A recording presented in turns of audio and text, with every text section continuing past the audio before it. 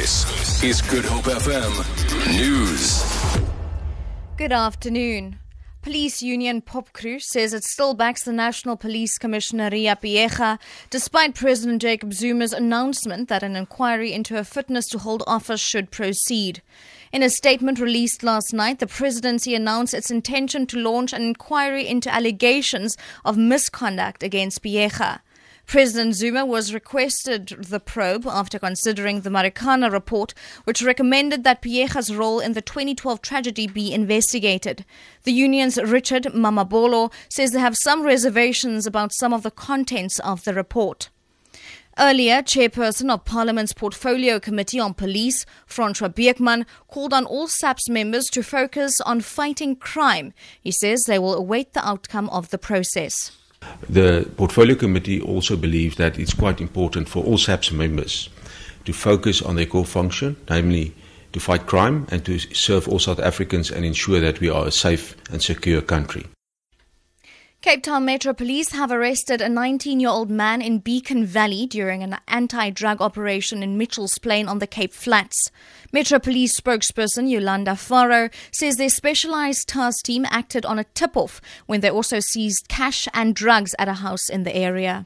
This led to the arrest of one suspect when 14,500 rand in cash, 4 bags of dagga and 31 small bankers of dagga were found and confiscated.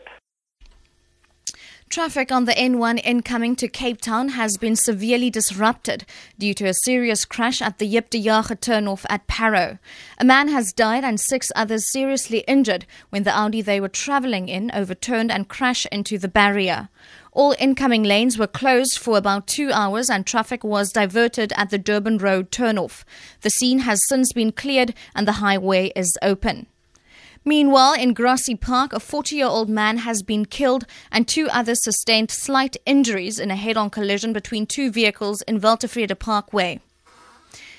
Swiss authorities say they have received more than 100 reports of suspicious financial activity linked to FIFA's decision to let Russia and Qatar host the 2018 and 2022 World Cup tournaments.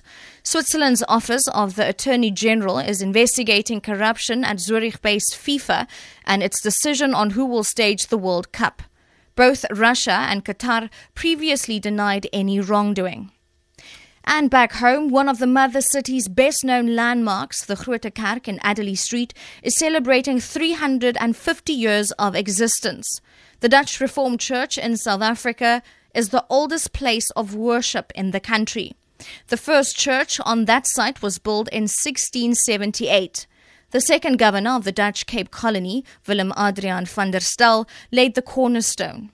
Reverend Johan van Rooyen says the original tower was retained when it was replaced by the present building in 1841. Since 1665, we are here officially as a church in the Cape and in the country. But the church that we are building is here from 1841. We have an historian documenting the last 50 years from 1965 to 2015. So we've got enough to be quite sure that this is the date, this is the weekend, this is the fact, yes. For Good Hope FM News, I'm Shirley Barnes.